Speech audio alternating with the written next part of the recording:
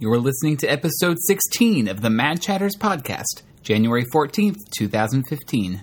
Most everyone's mad here.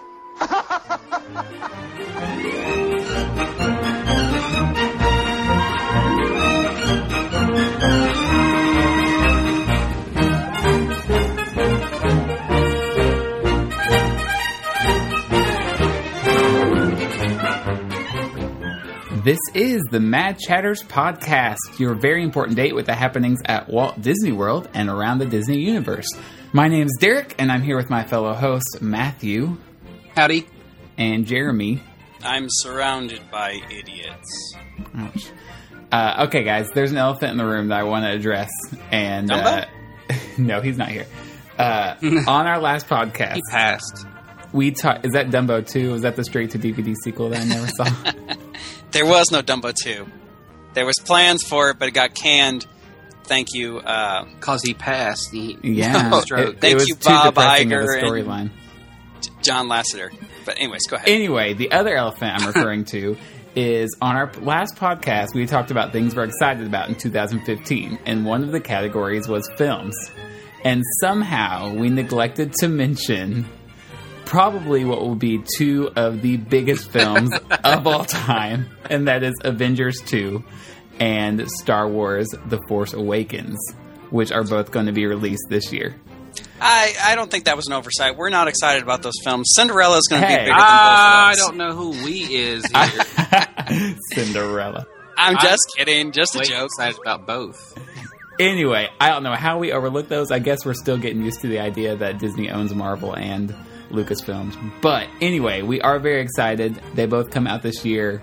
So anyway, okay, I'm going to send it to you, Matt, because you've been keeping up with some news that's been going on at the park. So tell us what's been happening. Well, the long-awaited expansion to the Magic Kingdom Hub apparently will be opening very soon. We do not know when or how soon, but sources say that allegedly the You have two sources?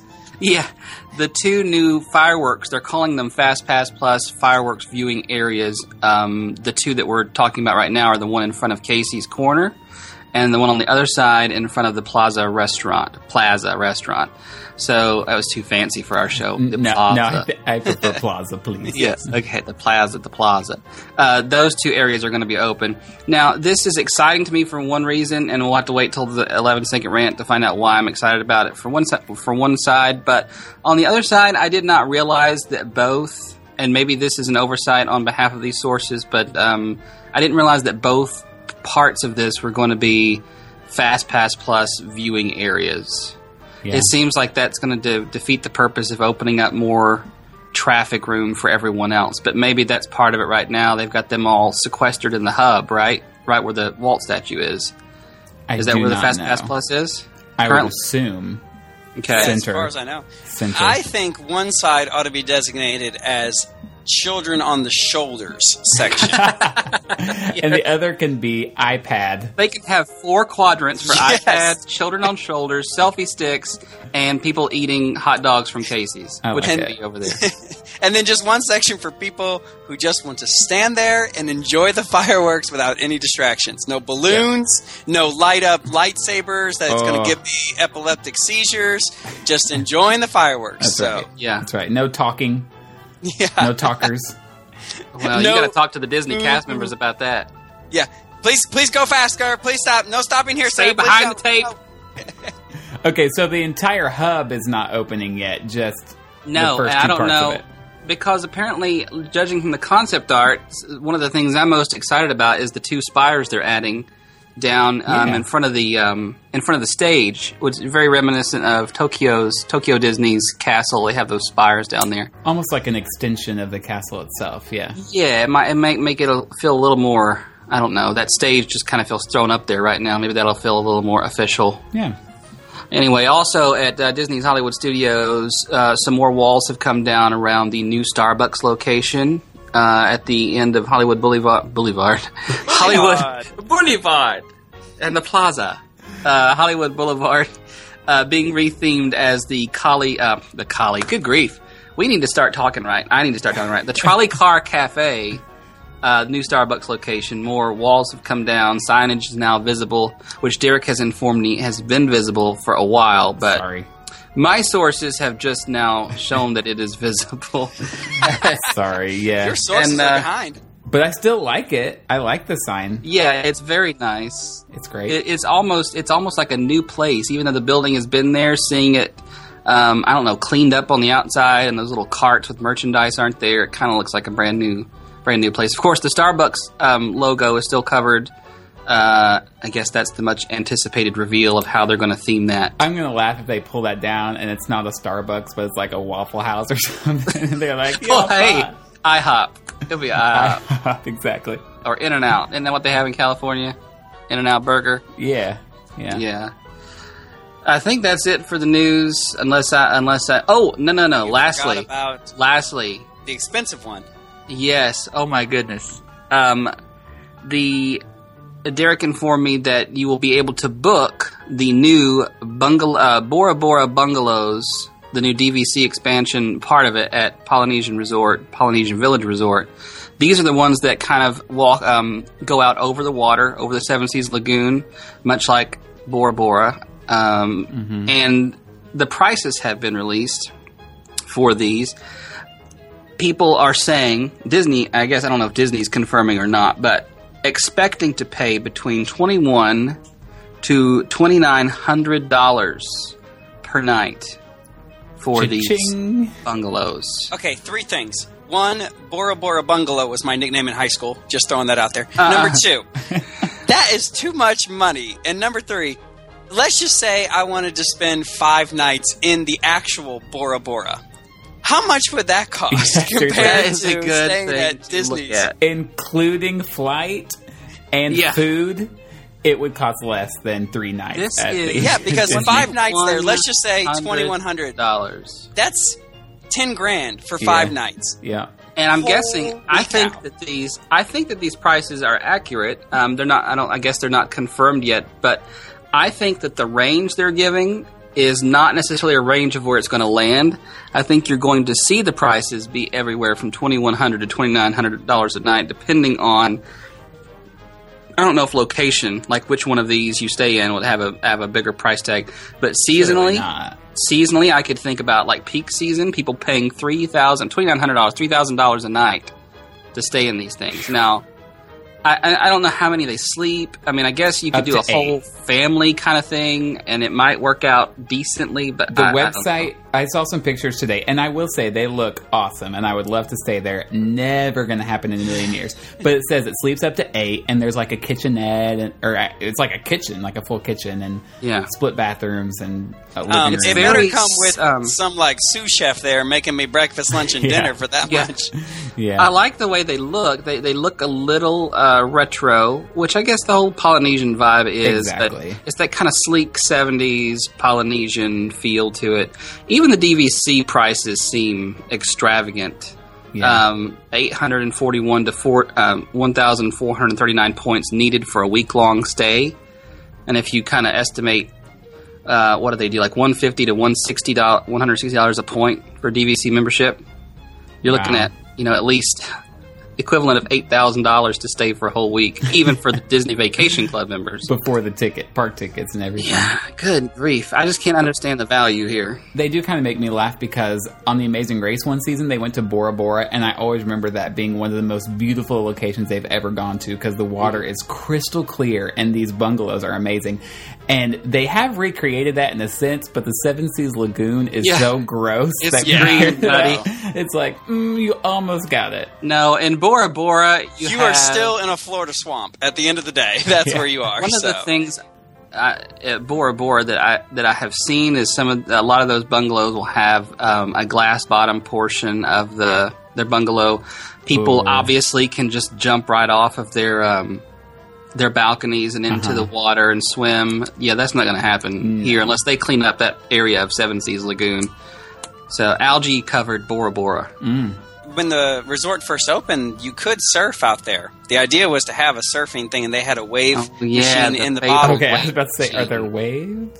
Yeah, they had a wave machine at the bottom of Seven Seas Lagoon. Now, what was happening? Why did they close it down? It was eroding the beaches and the shoreline so bad from the waves that they had to stop it. And apparently it's still sitting there, rusting and dying on the bottom.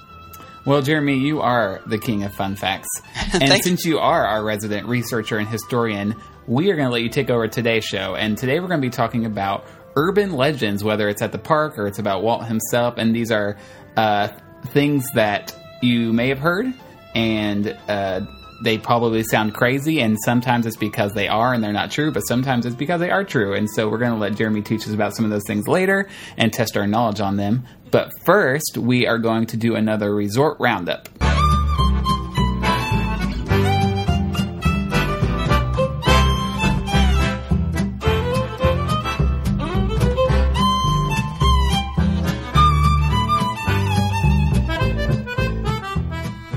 On tonight's edition of Resort Roundup, we're going to be visiting one of Walt Disney World's deluxe resorts.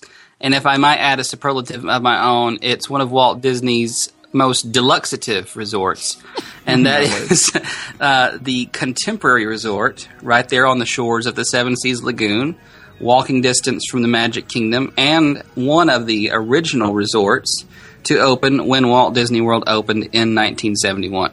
And Jeremy just reminded me of a nice historical, scientifical, architectural fact, and that is that the resort, and if you're not familiar which one it is, it's the one the monorail goes through. It's shaped like a big A-frame hotel. It's very sleek and very modern for the time. I was going to say, it's the one that looks contemporary if it's 1971. It's very contemporary, and it's the one that has the other large-looking hotel like right next to it, but we'll talk about that in a little while. They actually built the A-frame first, if I'm correct. The whole building, the structure of the building was built first, just the skeleton. And then the rooms, this is so strange and so contemporary, the rooms were actually built and assembled off-site, actually transported to the location and actually slid into their slots by cranes when the resort was being built. I did not know that. Now, for the life of me, I can't understand why they would do that, except they were trying to be really cool. That was, it was to be cool and contemporary, but I also think the idea was at some point they could slide them back out and replace them. I mean, really, that's the only logical thing. That's the only thing that makes sense to me is that... That's so strange. Once you kind of seal the inside of the hotel all with windows and glass, it's hard to get a crane back in there to take it out. Or you're walking down the hall and all of a sudden there's just a room not there. It's just an open hole. Oh, they must have taken out that room for refurbishment. Yeah, there's crime scene tape on it. I don't know why they would have done this, but looking at the resort, after I heard that a couple years ago, I was like, I can believe that. I don't know why they would do it again, but that's just a little fun fact for you. Not really part of the review. It's deluxe because obviously its location, the many amenities it offers. It does have an on-site convention center, which is quite nice, and that's actually part of my story of staying there. So on a normal vacation basis, I would not be able to afford to stay at the Contemporary Resort unless I was renting DVC points or something. I think generally the rooms are $300 to $400 a night, correct? On average, depending on what level and what view and things. Unless you're out there in the lousy garden view rooms, which I would be mad at. Oh my gosh, I would be so mad. That's the building that you can't even see the park. First of all, because it only goes up 4 stories. But second of all, because you're behind the other building, right? If I paid that much to stay at a deluxe resort and got put back there, I'd be like, It's awful. It's like a little Best Western there behind the actual Contemporary Resort. That's the best way to describe it. It's like the Best Western out back. It really is. Yeah. Wow. It's so odd to see it when you're going by on the monorail if you're going because you see Bay Lake Tower and it's, grandeur and all lit up and modern and sleek. And then you ride through the Contemporary and everyone's like, wow. And then you go right outside. As soon as you leave, going towards the Ticket and Transportation Center, they're on the left. If you look down, way down. What's that? Is that where the gardeners live? I think it's only 2 stories. Yeah, it's only 2 stories high. It's not 4 stories. Wow. It's just so old and janky looking. I was like, why wouldn't they just build over that? But I digress. That's there. You might be able to afford that. I'm not sure about the pricing on those rooms. The reason I was able to stay here now twice is because when they do conferences or conventions at the convention center, they offer a special convention price for staying at the hotel. and it really was remarkably cheap. You know, for where you're staying, based on that $300 to $400 average on a normal night to stay. If you were there for a convention, you book through them, you get the discount. It's about $150 a night, which great. isn't awful. It's almost worth registering for a convention just to pay that extra and go and stay at a deluxe resort if this suits your needs. So that's happened to me twice. Got that, paid for. Did you stay in the A-frame? Yes, that's part of the other thing. We checked in the first time we stayed there. We checked in and we got our key cards and everything. They gave us our room number. Now, upon booking the room, the people I was staying with, part of my church group that was going for this conference, he said we had a Bay Lake view. And I was like, oh, that's all right. At least we're staying at the Contemporary. No, it's not a castle view, but Bay Lake is nice too. And it's the Contemporary, whatever. But they gave us our room number, and they showed it to us on the map. You know how they always circle the room on the map, and they show you how to get there. And like as soon as she circled it, and I saw Seven Seas Lagoon like in front of it, my heart like leapt out of my chest because we got a Castle View room. We got a Castle View room. And I took my ticket. Now, listen, I took my key. I left my whole group downstairs because they were still talking about tickets and all this stuff. I was like, I'll see you all later. So I went up to the room. I was like running down the hall. Got in the room, slung open the curtains, and there is the castle and the Magic Kingdom. And I was like, That's awesome. You just had a little moment there, didn't you? I just had a little church up there in the before the convention even started. I hear like a cartoon sound effect, like. I had to like shout it out up there for a little while. I had a little tear in my eye, but it was good. Like I said, Castle View, everything was there. About 6 floors or 8 floors up, I don't remember. Fabulous view. So between the Grand Floridian and Polynesian, if there are even any good Cinderella Castle views at the Polynesian, if that's your thing and you really want Magic Kingdom view, see the castle, watch the fireworks, this is definitely. I mean, you can see everything. You can almost hear the park sounds, see the top of Space Mountain, Splash Mountain, Big Thunder Mountain. It's quite magical in that regard. This is also the only resort that allows you to walk from the resort to Magic Kingdom if you don't want to deal with monorails or buses or anything like that. I mean, it's deceptive because you can see the Magic Kingdom. It's a good 15-minute walk to get into the gate. But, I mean, that being said, it's remarkably convenient. One of the downsides about the Contemporary is this. It's a beautiful resort. It's got that wonderful Mary Blair mural there that it's in the central column of the Grand Canyon Concourse, is what they call it.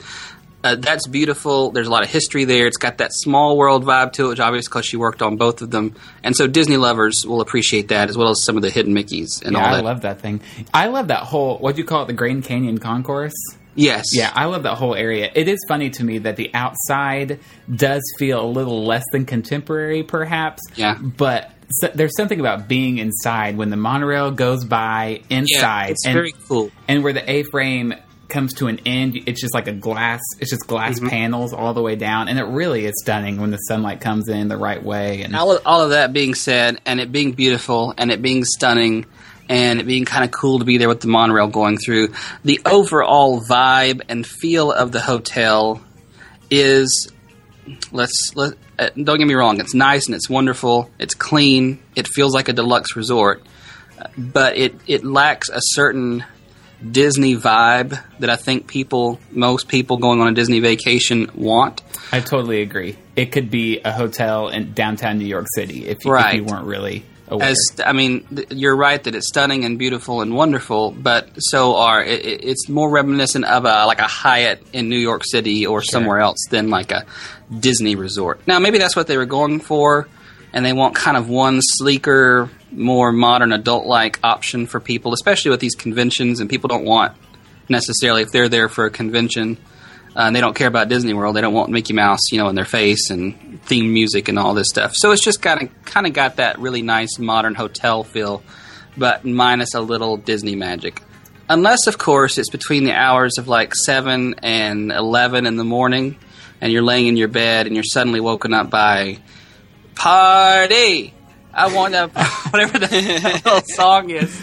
party. You know, Chef Mickey is down there, going off for about 4 hours. That's the restaurant right in the middle of that whole big lobby area. Yeah, right beside their quick service. Lord, I don't even remember the name of their little quick service. Contempo Cafe, right? Contempo Cafe, yeah, which is great. It's not like a food court at the moderates, but it's still good.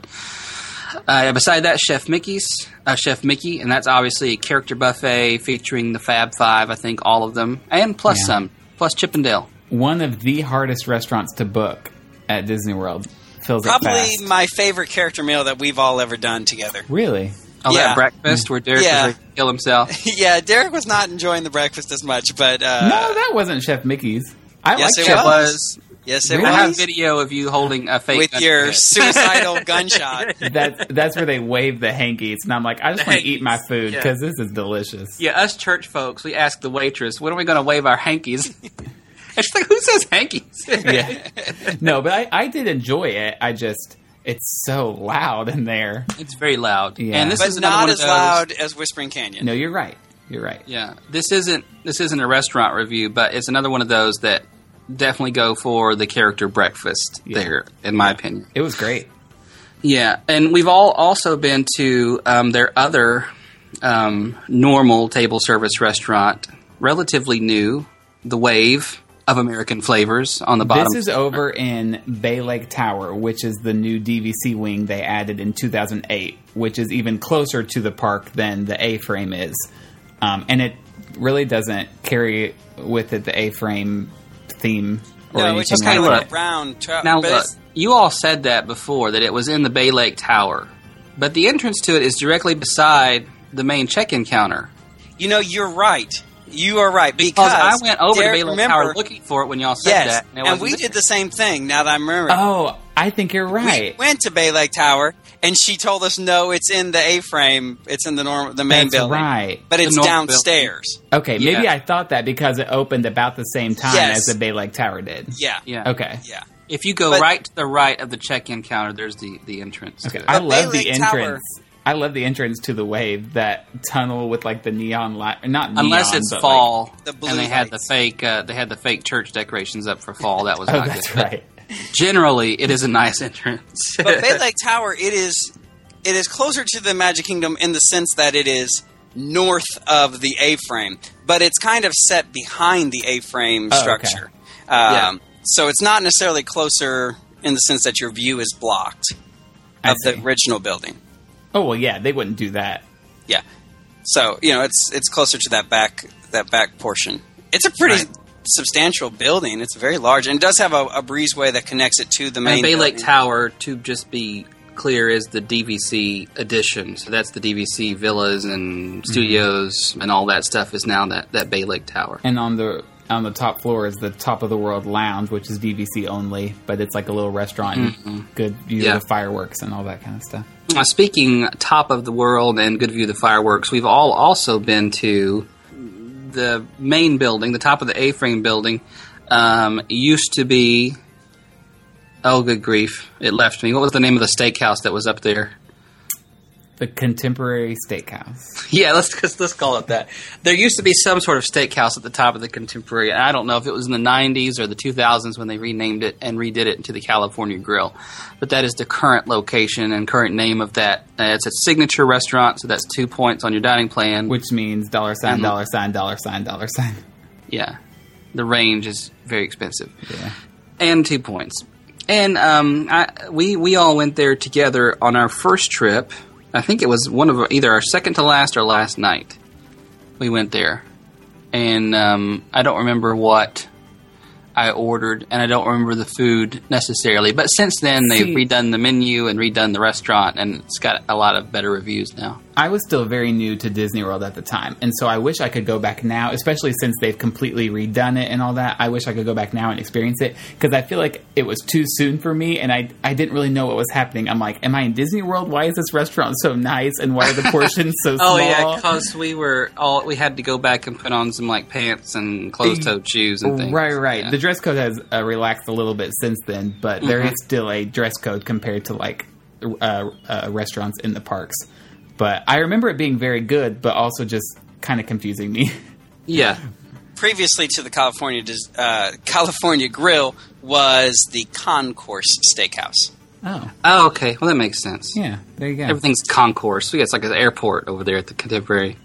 One of the big draws for the California Grill, besides the excellent food, is also the view of the fireworks. They have a balcony that now has a second section, and you can go out there after your meal or during or whatever and watch Wishes, and they pipe the music into the sound system. And they'll let you go in there. If you have a reservation anytime that night, they'll let you come back and watch their fire, which doesn't sound like a good plan, but they let you do that. It sounds like a fire hazard. Everybody just comes back. If you had a reservation there for dinner, you can come back anytime, and they'll let you out on the parade, out on the balcony to watch the fireworks. That's nice. Whole lot of engagements happening out there. Oh, yeah. No doubt.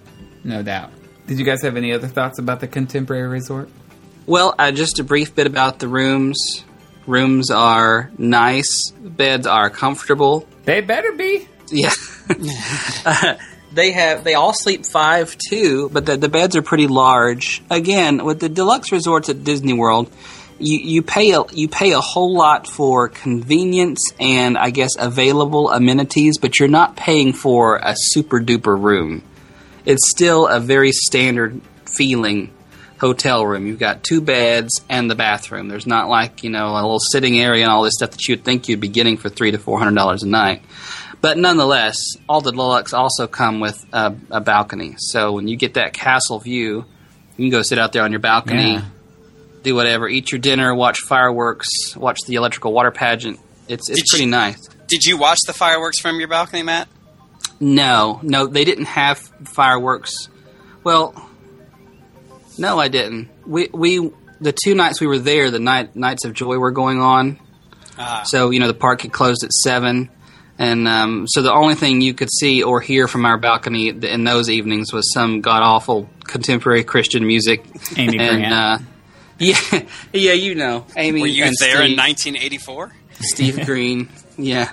Bill Gaither. No, that was all happening in all their little pyrotechnic stuff from their stage shows, all we could see. But I'm sure it's a great view. I would not pass up a chance to stay there if I had the opportunity, but I will say, of the 3 monorail resorts, I would probably choose to stay at Grand Floridian or Polynesian over Contemporary if I had the choice. Yeah. I think the Contemporary is the most affordable between the 3, if I'm not incorrect. I would guess that based on demand. And if you just really want to have this and you don't have all that money, renting DVC points is always an option, and it's pretty reasonable, even for a Magic Kingdom view of the Bay Lake Tower. Still expensive, but not what you would pay out of pocket, on your own. So overall, nice resort, not very Disney-like, but if that's what you're going for and you want the views and you want the location, then by all means go with the Contemporary Resort. The only and resort all their you concourses. The only resort you can see from the Magic Kingdom as well. You can see it in Tomorrowland, which is why it fits the contemporary theme, the futuristic, modern theme. Cool. Another fun fact from your fun fact guru. I think you're on the wrong show.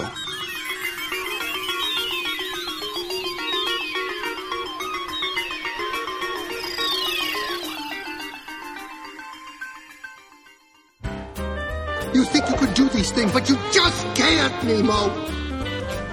I can't take it anymore! All right, that's it. Dishonor on your whole family. Blast this pen! Blast this wretched pen! No thanks to you, I am the laughing stock of the entire kingdom. I know it's a rock! Don't you think I know a rock when I see a rock? I've spent a lot of time around rocks! You are a toy!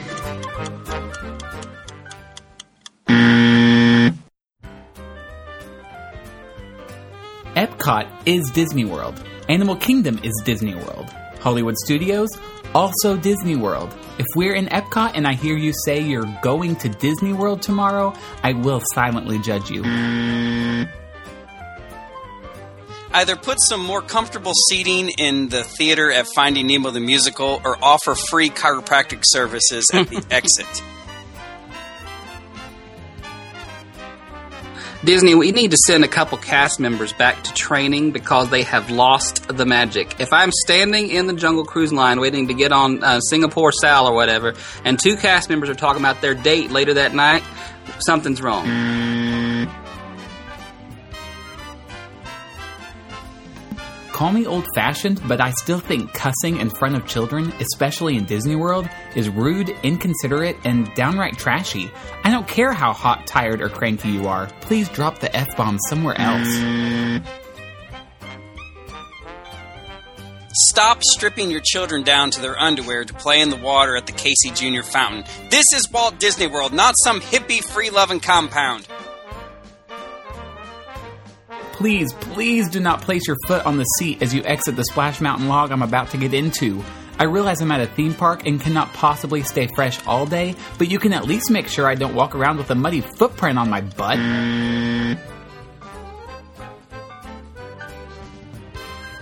I hate how when you're trying to leave the Magic Kingdom at night during Wishes or the parade, you're suddenly transported to the subcontinent of India, and it feels like it, and it smells like it, and people are everywhere, and they're ushering you out of there in a single file line. No, seriously. This past weekend we went, and my wife wanted to leave a little early. And I knew what was ahead of us because Wishes was starting at 9, and we were trying to leave at 9, and we came around the backside of the castle, and it's like immediately people everywhere.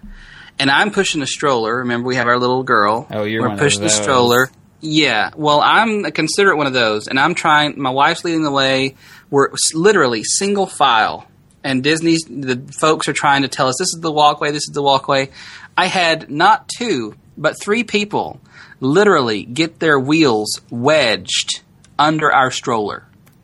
And I physically had to move one man and his stroller back. And I said, you need to move back.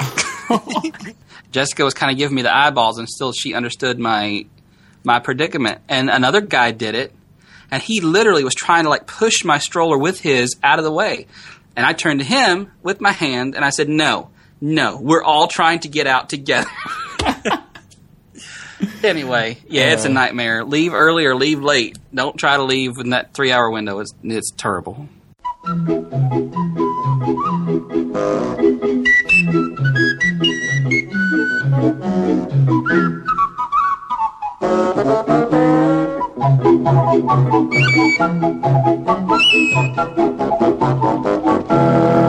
You don't have to be a part of the Disney community for very long before you start hearing some very strange and outlandish things concerning Walt Disney the man, Walt Disney the parks, and Walt Disney the company. And while some of these are true, most of these are false and have no basis in reality at all. And so we want to do a public service this evening and educate our audience so that hopefully people stop passing along this as genuine truth. And stop posting it on BuzzFeed, please. If it's not true. BuzzFeed and Twitter and all the message boards, there's just a lot of false things going around. So we're going to address some Disney urban legends. Is that a skater from Norway? All right, are you guys ready? I'm ready. I'm very curious to know what you've got for us. I'm going to get your feedback if you guys think these are true or false as well as we go through them. So the first starting off, kind of easy, and that is there's a rumor going around that there is a private club located at Walt Disney World, and the entrance is near Pirates of the Caribbean and Adventureland. Do you think that's true or false? False. That's false. That is false. It's very false. But the people have this idea. I think it's rooted mainly in the idea because at Disneyland in New Orleans Square near the Pirates of the Caribbean, there is a private club, Club 33, which we've talked briefly about on this show before, I believe, or if not, there's lots of information about it. It's an exclusive club. Walt Disney started himself. When he went to the 1964 World's Fair, he noticed that a lot of the corporations had private lounges and places for their executives to entertain guests and kind of have a nice private area, if you would, and Club 33 still exists to this day. So I guess people carry on this idea that there's one in every Disney park. Some people even say it's called Club 32 or Club 31, going along with the same tie-in of the name. But there is no private club at Walt Disney World anywhere. Just the big show building for pirates. Yes, and just the Bora Bora bungalows. I guess those can be considered a private club if you For can real. afford those. Yeah. Because Club 33 membership is not cheap. No. It's like a house. It's like tens of thousands of dollars. Yeah, I want to say the initial fee is like $25,000 or $20,000, and then it's like $10,000 a year after that, or in fees. Yeah. It's like you could just buy a UPS store franchise for that. Just go do that. Why would you do that? To make money. Oh, okay. Go buy a franchise. Man. Then you can go join If Club I 33. when I think of corporations that are rolling in money, I think UPS. Well, and the good news UPS is stores are very lucrative to and eat easy to at, get into. To eat at Club 33, you don't have to be a member. You just have to have a tie to a member. So somebody who Right. is already a member can get you a reservation there. But again, that's very difficult.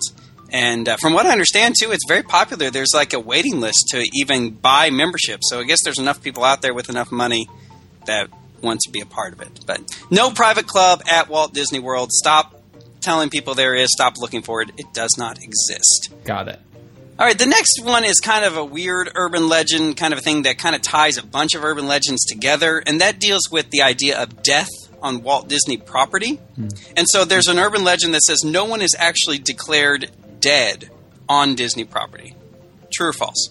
You mean by like Disney official press releases and stuff, or what? Like, the idea is that if something happens on park property, they wait until they are off Disney property until they officially declare the person has deceased. Oh.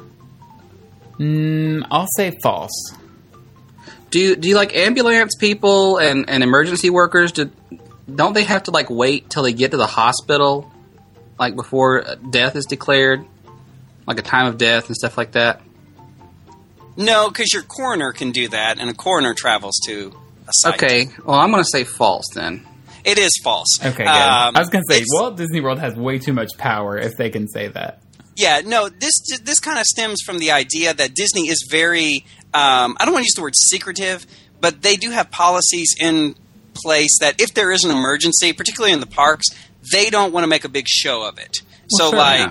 if something happened, like, I'll give you an example. I was at the park, goodness, this has been a couple years ago, and I was walking from Tomorrowland to Fantasyland there by the Speedway.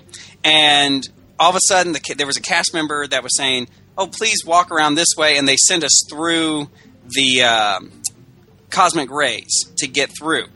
And I was like, what's going on? Well, I kind of peeked and looked, but there was somebody laying in the walkway. It looked like they maybe got overheated or whatever, and there was some medical teams assisting them. So they're very good at not causing a frenzy if there is a medical emergency. And so I think this rumor kind of stems from that they have this idea that, you know how things start small but build ridiculously, that Disney doesn't want anybody declared dead on their property because of some secretive thing, or they want to maintain some magical thing aspect of it. But the truth is, if you have thousands upon thousands of people visiting your property day in and day out, just statistically, accidents are going to happen. Mm-hmm. People are going to die. In fact, just reading about people who have passed away on Disney property and in the parks, as far as ride safety goes, up until 1998, no one had died in a Disney park on an attraction due to the attraction malfunctioning. Oh no, what attraction ruined the record? Well, it was actually... Well, before that, it was like people just doing stupid stuff. Like, one person died because they stood up while the Matterhorn was going, and they fell off and cracked their skull. So it was all their own doing. So you mean up until 1998 on both coasts? Yes. Wow. And the first death was actually in Disneyland in 1998. It was on the Columbus or Columbia, the ship? Columbia. The 200-foot ship. Exactly. That a cord I'm going to snapped. look this up, and you're going to feel really stupid if it is 200 feet. I will. But a cord snapped and apparently struck a guest or two, and someone passed away from that. So, anywho, there was a cast member, however, that passed away in Disneyland at the American Sings attraction back in the early 70s. With the American Sings replaced the Carousel Progress, which came to Walt Disney World, and she was actually smashed because you know how the theater rotates. She got stuck between one of the Terrible. It's not funny, Matt. Oh my gosh, she got stuck between a Smashed, though. Well, I mean, literally, she got stuck wedged She was between. crushed. Okay, crushed. That's, She was not intoxicated. I don't know the medical terms. It's like I'm making like some smashed potatoes at the house. Similar concept. She got wedged between a non-moving wall and one of the walls that turned with the theater. And, yeah, it was very sad. And after that, they shut the ride down. They installed sensors after that, and they also implemented the walls to kind of break away so that would never happen again. Yeah. But anywho, a lot of weird rumors and things you'll hear concerning death and mortality. Well, over at Disney World, one true story that I can say is when you ride Mission Space, which I'm so sorry if you are riding Mission Space, but they have the orange cards and the green cards, and the green card says, I would much prefer to ride the safer non-G-Force version of the ride, and then the orange ones say, oh, give me the G-Force, let's do it. Well, it's intensity. Right. It's level of intensity, and the reason they do that is because there was a death. It was a heart problem, right? No, one spins and one does not. Yeah, Right. yeah. The green, you can go rock back and forth, but the orange spins. You know, and I It's did like a rocking chair. It's really intense. I did the green for the first time a couple weeks ago, and it's actually more intense than I thought it would be, and very similar to the original experience. But it just subtracts the spinning gravitron G-forces away from the whole thing. So there's none of that. Anyway, sorry. Back to topic. What's the next one you've got? All right, the next one. The plane located in the Casablanca scene in the Great Movie Ride, actually from the movie, true or false? No. I've heard that. I don't think it is. False. It is false. Okay. It is just a normal plane. In fact, in researching this, the plane featured in the attraction, the Great Movie Ride, is a Lockheed Electra 12A type plane. If you know anything about planes, Oh, that of course, means something to you. Yeah. But they say none of that type of a plane actually appears in the film at all. So it's not even a I film can't that remember. matters. I can't remember, but you're going to remember, Jeremy. Where's the other half of this plane? Well, that was Jungle my Cruise. next trivia question. Yes, where is Jungle the back Cruise. half of that plane? It is in Okay, Jungle that's Cruise. right. That's right. So that was just a prop, a normal plane, and that's what it is. Another Wasn't part of it also featured on the old like Take Flight If You Had Wings queue? We were never at Disney World for that ride, so we don't know. Well, you can read. if you had wings. I think it is. I think the middle part. What do you call the fuselage? Yeah. Is that the name of it? I think that was on there. Look that up. You got to research. okay. Do that on Okay. your Snopes. Now, this episode might seem fact-heavy to you listeners, but it's actually a really good tip for next time you visit the park, because when you're on the Great Movie Ride and you hear someone whisper that, you can be like, you're an idiot. That is not really from the movie Casablanca. as You're a I dummy. often do. You deserve The to next be one. smashed. Walt Disney is one of the singing busts in the Haunted Mansion. They're in the graveyard scene. The four busts are there, and the bust that is off of his mantle, is that what you would call that? Or pedestal? He's- Whatever the bust sits on. There's one that's kind of fallen off. A lot of people say that is Walt Disney. True or false? Like his voice? No, his face. likeness, his face. No. I feel like that would be listen. so obvious, wouldn't it? Well, I if you used to look be it a- up, it looks like him. I was It really a perpetrator of this when I was younger, like 9 or 8, because it looked like him. I didn't Yes. hear from anybody that looked Does. like Google him. it right now, Derek. But You'll I'm see. going to say Okay. I'm going to say false.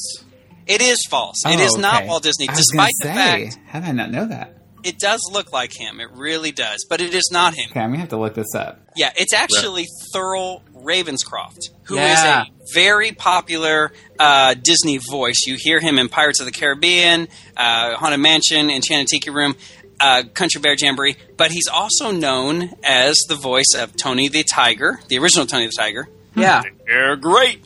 And also, he just went, he's the one that the narrator from The Grinch. How the Grinch Stole Christmas. So Yes. he's a mean one. Yeah. That's Thurl Ravenscroft. And he's the voice of the ghost host as well. But he does have a likeness to Walt Disney, and I can see how people would think that it was Walt Disney. What a great name for someone that's in the Haunted Mansion. Thurl Ravenscroft. Yeah, it sounds like a fake name. Like an Edgar Allan Poe tie-in. Yeah. Yeah.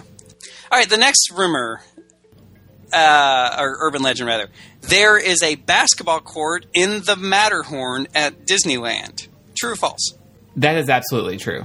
I've seen blueprints of that. True. It is true. Now, it is a little deceiving because when I think basketball court, I think like a YMCA gym, that size. And so when you look at the Matterhorn, you're like, wow, how is there a basketball court? It's really just like a rim and a basketball goal kind of a thing with like a little place. We know our terminology. With like a little place for them to play. Like, not even like a half court. It's more just like a wedge. But I guess it was some place that the cast members could take a break and shoot some hoops, as they say. They have some old pictures posted somewhere in Disneyland that I saw from the 60s of some cast members back there shooting hoops. I think that's kind of neat. In their slacks and tucked-in shirts. And when somebody goes, I want to go play some basketball, you can say, well, we can go to the top of the Matterhorn and shoot some hoops. First, we have to fly to California. Yeah. But... yeah. And Disneyland. Next urban legend that's floating around out there, and that is when you are meeting the characters from Toy Story, such as Woody and Jessie, if you yell, Andy's coming, the toys will drop to the ground. True or false? False. And I hear that so often from people who've never even been to Disney World. I feel like I That's like a main attraction. At any moment, if I said, hey, I'm going to Disney World next week, someone would be like, hey, don't forget to yell, Andy's coming. I'm like, you don't even care about Disney World. Where did you hear this? Yeah. Now, here's the thing. I want to say false as a normal thing. Somewhere in the past, at some time, I'm sure this has happened. And that's exactly true. You're right, Matt. And then that's from what I'm researching this, I've discovered. At some point, this did happen. Maybe it was a joke at first, or it was like just an uncommon thing that every now and then they would do. But apparently a picture of this circulated on social media, and it became this like huge thing. And it got to the point that like every guest meeting Woody would be like, Andy's coming! And so, you can imagine, first off, for the cast member who is playing the part of Woody that day, how exhausting that would be to have to drop to the ground and get up, every 30 seconds. Mm-hmm. And just a safety hazard. Can you imagine with little children meeting the characters and things, if all of a sudden, a 200-pound Woody just fell to the ground? 200-pound Woody. You'd get smashed. And smashed as a toddler, how horrific that would be. So, anywho. If you go there and you say Andy's coming now, the cast member will give you a canned line of some type to say, oh, I think the coast is clear, or something to that effect. So that won't happen. I assume you mean the cast member with Woody and Buzz. The character attendant, yeah. Because Woody will put his hands over his mouth and nod very quickly. The cast member with the 200-pound Woody. The next urban legend has to do with the fact that Disney is so attentive to those small, minute details and the authenticity that they bring to their attractions. Is that a word? It is now. And that is this, that the horse-drawn carriage that is in front of the Haunted Mansion actually carried the body of Brigham Young. How random. That is very random. The random Mormon history in the parks. False. I've never heard that, but I would guess false. Well, it is mostly false. As far as it carried part of his body? No, there's just really no way to actually prove. Well, he was unfortunately smashed. Well, there is several things. First off, it's from all historic records, it says there was no horse-drawn hearse at the funeral of Brigham Young, for one. But two, there is no serial number or anything that identifies the hearse on there. On it, it's all been removed. So there's no way to prove that it was ever in Utah or ever, that kind of a thing. So it's probably just a normal vintage horse-drawn hearse. It makes you wonder where these random stories come from. Like, who thought to make up this story about, did you know that was the carriage that carried Brigham Young's body? And beyond that, who cares if it's That's so random. It is so random, but I understand how these things build because maybe somebody says it just as a joke or whatever, but it adds that creepiness to it, I guess, because it is the Haunted Mansion. That's true. And so it really kind of, if you think about, wow, that actually, and then you kind of realize Disney's a company that would do something that authentic. You're like, wow, that's kind of cool. It's the same thing with, I didn't add this to my list, but I'll say it now. Out in front of the Haunted Mansion, there was like a ring in the cement. Oh, I've heard that, yeah. The urban legend that grew up behind it, which was carried on by cast members, was that the bride in the attic, this was her wedding ring that was thrown out the window, and it's been embedded into the concrete there. Again, this is perpetuated by other Disney podcasts that I've listened to. Yeah, but again, that is just totally false. There's no... The Imagineers have come out and said, no, that was just... something in the concrete for the... Well, you know what it was? For the queue. They used to have an exit turnstile, and they had like the two steel poles in the ground, and they sawed them off. Yeah. And one of them just left like the steel ring in the asphalt. So yeah, there you go. I guess, it's kind of fun to make up stuff like that, I guess, if you wanted to make it up amongst your friends and create sort of like a fan fiction kind of a thing. But don't pass it off as truth to confuse your average guest. That's kind of not very Disney-esque. That's just wrong. It's just wrong, people. Anywho, wrong. This next one, Unethical. I have actually heard myself being spread in the parks. Oh my and goodness. that is that Cinderella's Castle. We live in Florida. Matt and I do, and Walt Disney World is in Florida. And we have hurricanes. And so the rumor is, or the urban legend is, Cinderella's Castle can be dismantled in 48 hours in the event that a hurricane comes, because it's made of fiberglass. True or false? It's made of Legos, more like, is what that legend sounds like. No, that is ridiculous. That is the biggest piece of horse poop I've ever heard. There is a level of fiberglass that is in the construction, but it is not as much fiberglass as what people think. It is steel and cement, just like any other building, and it cannot be dismantled. If it were to be dismantled, it would take weeks. Not to mention, if you're having a hurricane... I was just about to say, who wants to be on duty when they're like, a hurricane is coming? Quick, go to the castle and spend 2 hours taking it apart. Let's get the castle down in 2 days. And think about the fact that you would take this giant crane when there's already wind starting to blow, how dangerous it would be to operate this crane out there. People still walking around the park, everything. Yeah. But in my research, I discovered that Cinderella Castle was actually built, though, with hurricanes in mind and can withstand winds up to 110 miles an hour. Okay. Yeah, I was going to say, part of the old monorail spiel used to be something, Cinderella Castle, blah, blah, blah. It was built to last forever. So it can withstand those hurricane winds and floods and fires and they really can live and happily ever after in that castle. She shall reign forever and ever. Oh, they could take her down, but then I'll kill them, so it's okay. The next one is actually what spawned this whole topic, and that was Walt Disney was dishonorably discharged from the military. Now, I say this because I have a family member who knows I'm a Disney fan, and Disney usually comes up at some point when I'm home visiting over the holidays and things, as it did this past Christmas. And every time he goes out of the way to tell me, Walt Disney was dishonorably discharged from the military, and I usually just giggle and say, "Oh yeah," kind of thing. Well, okay, giggle's not a good word, but you throw him off your scent. I meant shrug. Wow!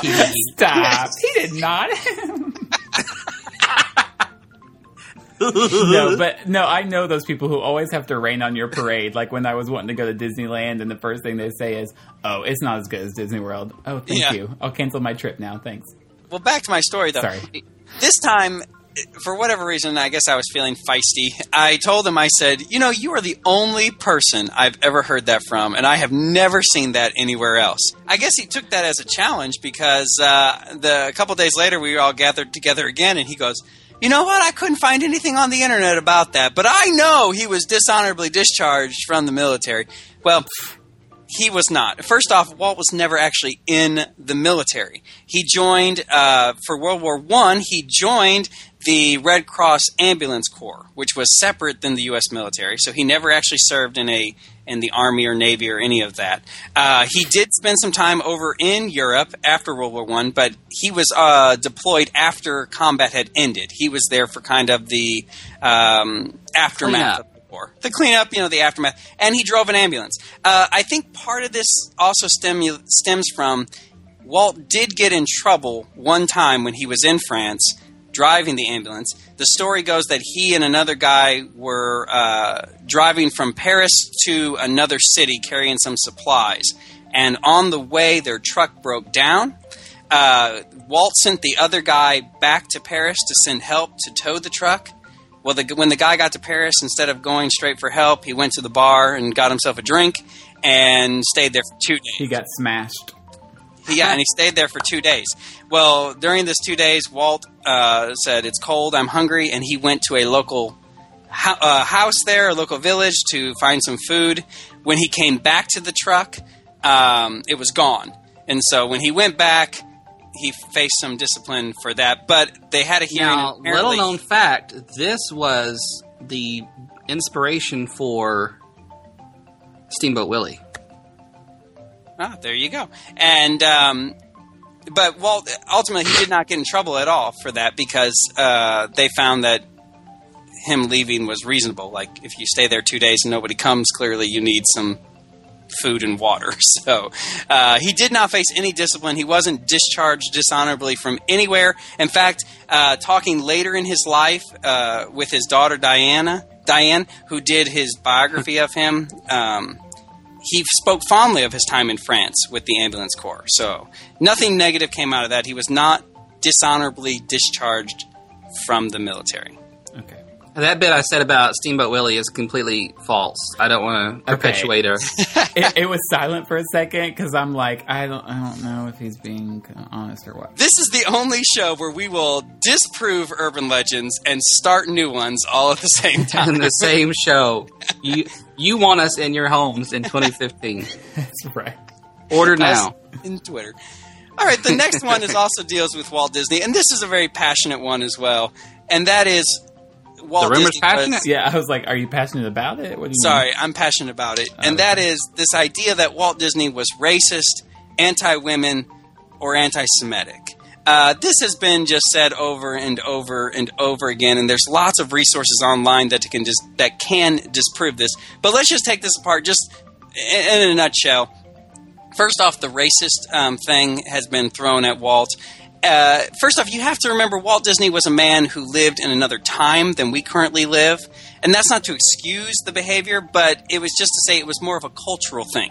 People have learned since then. People have learned since then. Second thing is cartoons, particularly in the 30s and the 20s and the 40s, part of being a cartoon and animation was you exaggerated things. And so they did exaggerate stereotypes to an extent for the sake of comedy. Again, whether you think that's right or wrong, it's just the way it was. But going to the fact that Walt Disney himself as a man was racist is completely absurd. In fact, Floyd Norman, who is still living, was a young man who was hired at the Disney studio in the 1950s and worked with Walt personally. Floyd Norman was actually the first African American to be hired in a animator's position in the United States. So Walt Disney really broke some ground there in hiring some diversity in the 1950s, which was 10 years ahead of the Civil Rights Movement. So Walt was kind of ahead of himself. And in fact, Floyd Norman has said repeatedly that if Walt Disney was a racist, it was not the man he ever knew. Walt never said anything ugly or harmful or anything about him, to him, about anybody that he ever heard. This is just in time for Martin Luther King Jr. Day this Monday, which we will now celebrate and commemorate as Martin Luther King / Walt Disney is not a racist day. I will have my own parade. I'm not going to work that day. Me neither. Well, it was also said by that he was anti-women and anti-Semitic. Again, when you look into the history, nothing backs up these claims. Walt hired plenty of women. In fact, we mentioned Mary Blair earlier. Mary Blair was hired as part of the WED Enterprises, which eventually became Imagineering, as she was a fantastic artist, well respected by Walt, and given positions of leadership. And the same thing with those who were Jewish in the company as well. And there's things online that show how Walt donated to different diverse causes. He, at the opening of Disneyland, he had representatives from the Catholic Church, the Protestant Church, and the Jewish synagogue. So there's all these things that, it makes it sound like Walt's the guy that's like, no, I'm not racist, but, here's all my reasons why I'm not racist. You know how people who are racist do that. But he was not. There's no evidence that he ever was discriminatory against somebody. Is that a word? Yeah. Discriminatory? Sure, yeah. That he ever discriminated against somebody based on their ethnicity or their gender. Well, that's good to hear. I'm going to send this podcast to your girl Meryl Streep. I know, I love Meryl, but she's wrong. If you want more information about this, let me recommend, and don't roll your eyes at me, gentlemen, but Jim Korkis has a great article that really breaks down all of some details and things about this. I think they went to the back of my brain. I rolled them so far. I will put a link to this article in the show notes if you want. Okay. For those of you who don't know, Jim Korkis has all sorts of behind-the-scenes stories at the parks, and Jeremy has shared some of them with us that seem like the most outlandish stories I've ever heard. Many of which belong on this show. Yes. First off, Jim Korkis is a Disney historian and a great guy. And 98% of what he says, I was just about I have to say, no doubt. I was just about to ask you if you had met him because you seem to think he's a great guy, but I was there the day Yes, we did. Listen, we You were met talking. him. This is a funny story. I was sharing some facts I learned from Jim Korkis. He's written several books, by the way. If you're interested, in quotation marks. no, these are true facts. He's the man, and they were making fun of me. And lo and behold, we stopped. We were at Epcot, and we stopped at guest services for something.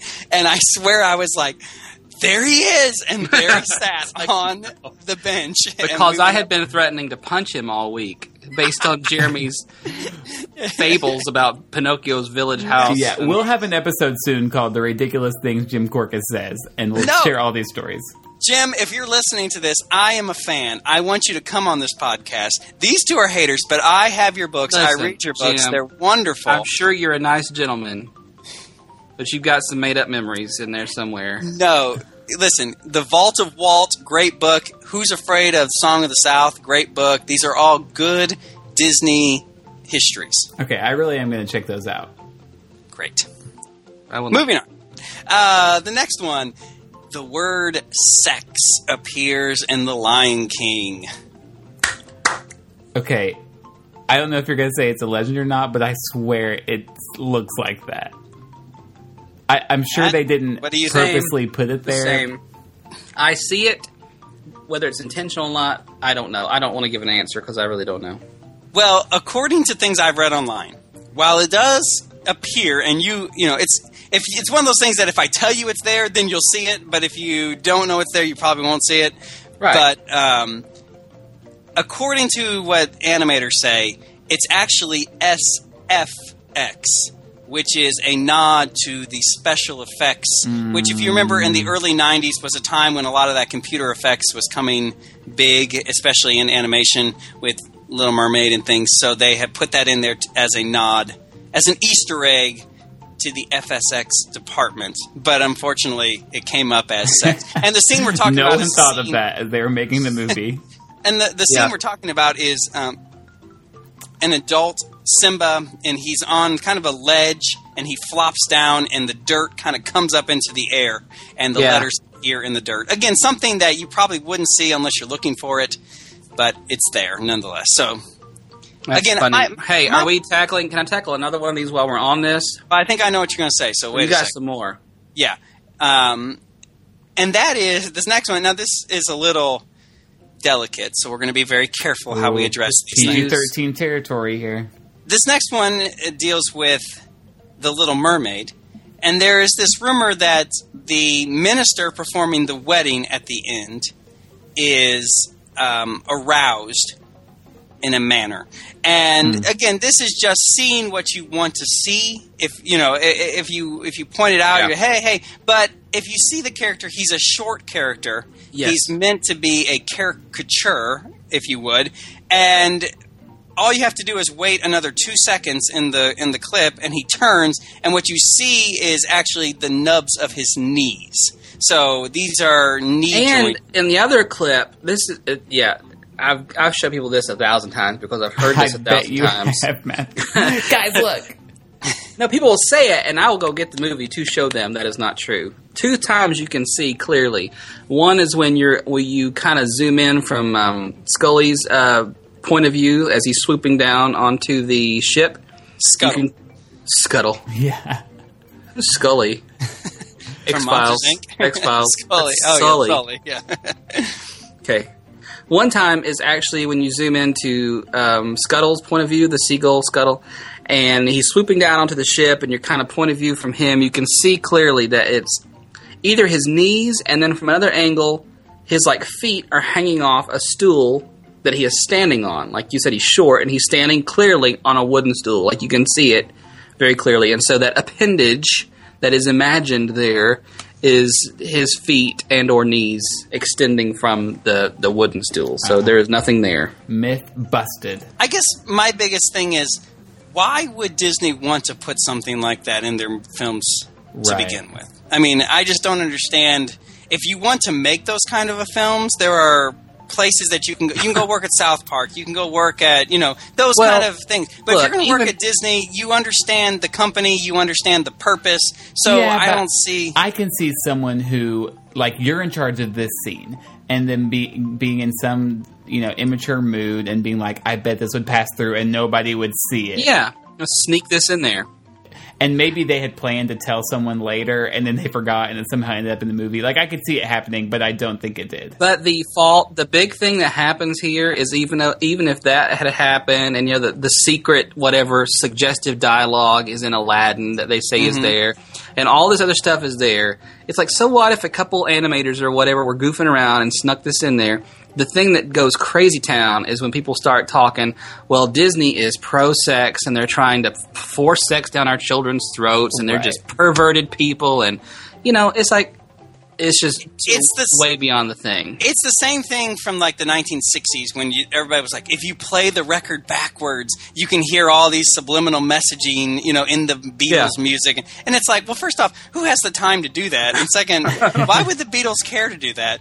You see what you want to see in a sense. But my other thing is, okay, let's go with your premise that somebody being immature one day puts a joke in there. Do you know how many eyes see these kind of things before the general public ever does? I mean, you have not only the animators, but you have the inkers, you have the color team, you have the director, you have the producers, you have, and they're doing these dailies, and it's going through all these different hands that clearly if there was something that was blatantly inappropriate, it would have been caught. Sure. Yeah. Okay, I have one more, and that is this.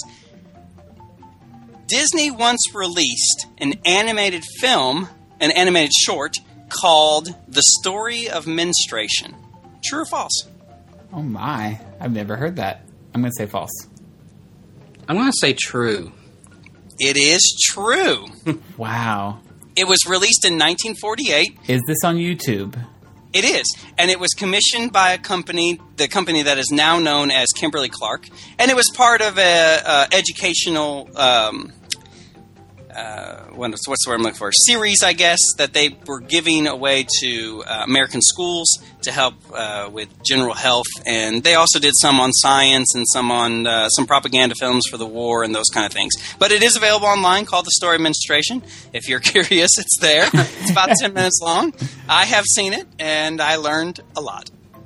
That is great. Oh my goodness. I can't imagine what they would teach on a movie from the 40s. I feel like they would be as delicate as they possibly could, Or not, because it was kind of a time before there was a lot of the political correctness that we have today. So that's true.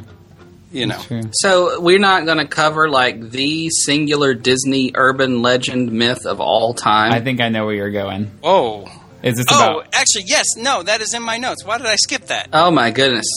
You got to make a big deal about this one. Yes, I cannot believe it. I'm so sorry. I skipped it. Maybe because I wanted to save it for last and I forgot about it.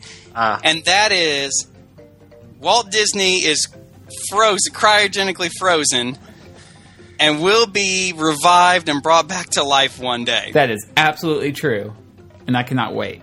Yeah, for some reason this has gone on for whatever reason. Sometimes you hear his whole body is frozen. Other times you just hear his head is frozen. Hey, this is actually perpetuated on the Golden Girls.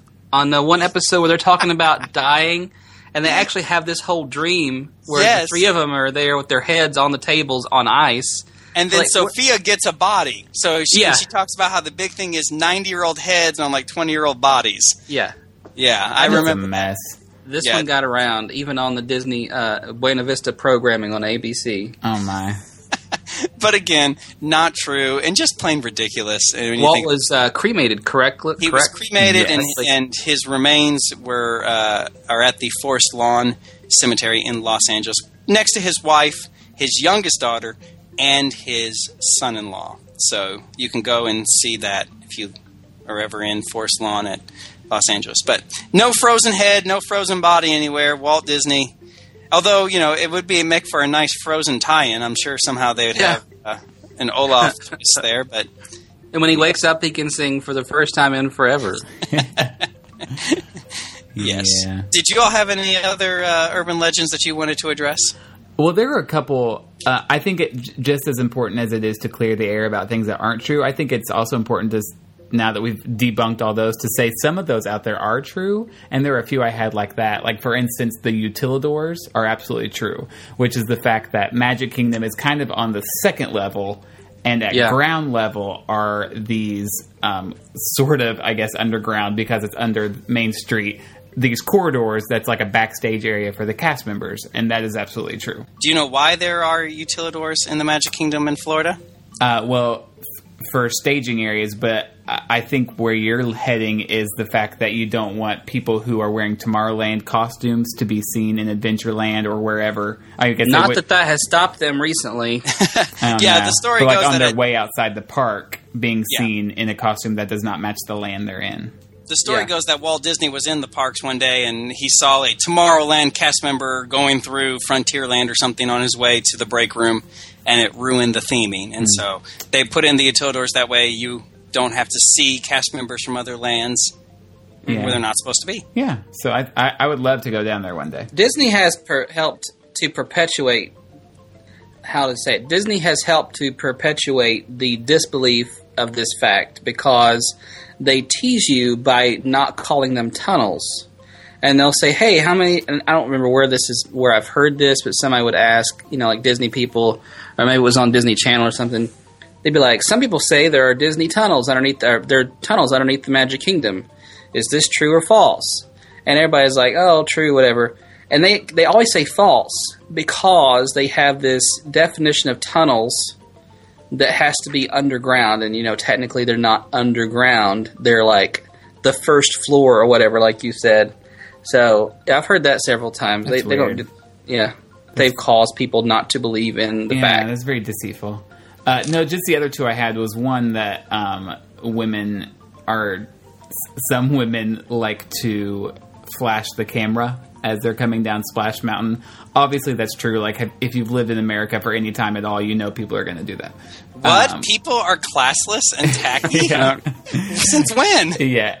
Yes, actually, they call that Flash Mountain, by the way. Exactly. That's what I had written down, Flash Mountain, yeah. And then the last one, that on Main Street USA, some of the scents you smell are actually chemically manufactured and piped out onto the street, and that has been confirmed by several sources that they do that to keep that fresh, like vanilla bakery type scent going at all times. It happens every time you walk. We just did it this Saturday. We walked by the confectionery. My wife smelled it, and I don't think I've told her that fun little fact yet. She's like, that cotton candy smells good. Makes me want some. I'm like, bingo. Disney wins. Disney won, Jessica 0. Yeah. It's the same way when you walk by Morocco and you smell the curry. It just draws you in. That's got to be real, though. Yeah, you're smelling the people who work there. Not And there we've offended another people group. So another show complete, folks. Yeah. I'm totally kidding. Well, I have one last one. I don't know that I didn't try to confirm or deconfirm it or whatever, and that's that someone was decapitated on Space Mountain. Oh. Has that or has that not happened? I don't know. I will say I am terrified to lift my hands on that ride because it's so dark and the tracks are so close to you. When you're in the two tunnels, the blue tunnel and then the red tunnel at the end, you can, average sized person like me, height wise, can lift your hands and scrape the top of that tunnel. Mm-mm. Yeah, but Mickey Mouse has ridden and Goofy has ridden Space Mountain, and they got big heads. Is that confirmed? Is that something that has happened? Yeah, you see pictures of the characters riding the attraction. So, Jeremy, one day I'm going to teach you about Photoshop and how that works. No, but that's a good point. Is that true? I mean, that's not true, right? There's no way. I have no idea. No. I'm looking it up again. A really but tall person could stand up and be decapitated. Well, yeah, stand up if you're an idiot. But no idiots go to Disney World. Oh, yeah, right. Then all of our 11-second rants are for naught. According to the intro web, take it as you will, at Walt Disney World, there's been 3 incidents on Space Mountain. A 7-year-old boy fainted on the ride and later died of natural causes, but he was a terminally ill cancer patient visiting with Give Kids the World. Good Lord. That's terrible. But what a way to go out. December of 2006 as well, a 73-year-old man lost consciousness while riding Space Mountain. He was taken to the hospital and died 3 days later. Died of natural conditions due to a heart condition. And in 1998, a 37-year-old man was hit on the head by a falling object. His left arm was paralyzed, and he suffered from short-term memory loss, losing his job in the process. 2 objects were discovered at the bottom. It was a camera and a candle from Frontierland. Yikes. That struck him. Great day. So you might say space was their final frontier. Oh. That was a fun sound. I was going to say, now that I death is inevitable. At Disneyland, it says somebody got ill and minor injuries. Blah, blah, blah, death, killed, blah, blah, blah, wait. Death is inevitable. No, according to the intro web, there have been several people that have been injured on Space Mountain. Again, mostly due to neglect on their own behalf or pre-existing conditions. But no one has ever lost their head on Space Mountain. My uncle used to tell a really funny one about somebody dying, and that was that the Astro Orbiter, formerly the Starjets, that one of the rockets came unhinged and flew off. And yeah, is Apollo 13. If you've ever seen that movie, right. Due to the centrifugal force, somehow it landed in the 20,000 seas. 2,000 leagues of the sea. Yes. And the person's just sitting there in the rocket like... I always used to hear the stories about people throwing pennies out of Tower of Terror and like killing people who are on the ground. Oh, people are stupid. Yeah. First off, you don't stand there's no guests near where those pennies would land. So that doesn't make sense at all. You might kill a janitor. To sum up tonight's show. Do you not care about janitors, Jeremy? Are their lives not valuable? They are. I'm just saying. The way he said it, it's like, I mean, you might kill a janitor, but but not people. Not a person. Especially if they're from Morocco, according to Derek. Oh yeah, here we go. Now, come on, you know that anyone who eats curry, even if it's myself, it just smells like it that day. I mean, you just can't help it. That is true. To sum up today's show, people are stupid. And they make up junk. Yes. And they pay for the bungalows at Polynesian. I don't know what it is, but the bus drivers tell a lot of false and fake things. Have you ever noticed that? It's the only way you'll pay attention to them. That used to be the thing. Like when we started going kind of more regularly and I could remember things, I remember my parents specifically always telling people, you always need to ride the bus because they have the inside scoop. And that was just kind of the thing. So every time we get on a bus, my uncle or somebody would start talking to the bus driver. You know, like he works at Disney Imagineering. He's just driving the bus on his days off. You know? That's Marty Sklar right there driving our bus. No. Don't listen to bus drivers. Whatever they say, they lie. They're just as bad as janitors. All right. Well, I think we've given the listeners enough good tips for today. On our next show, we're going to have Jim Korkis giving some more crap to all of us. We No, are just not kidding. offending Korkis. We want him to come on the show. I would love for him to be on our show. We have his protege here. If Jeremy's all up Jim Korkis' bungalow. If you have ever heard of something that didn't sound quite right, a Disney urban I've legend heard lots of things that didn't sound quite right.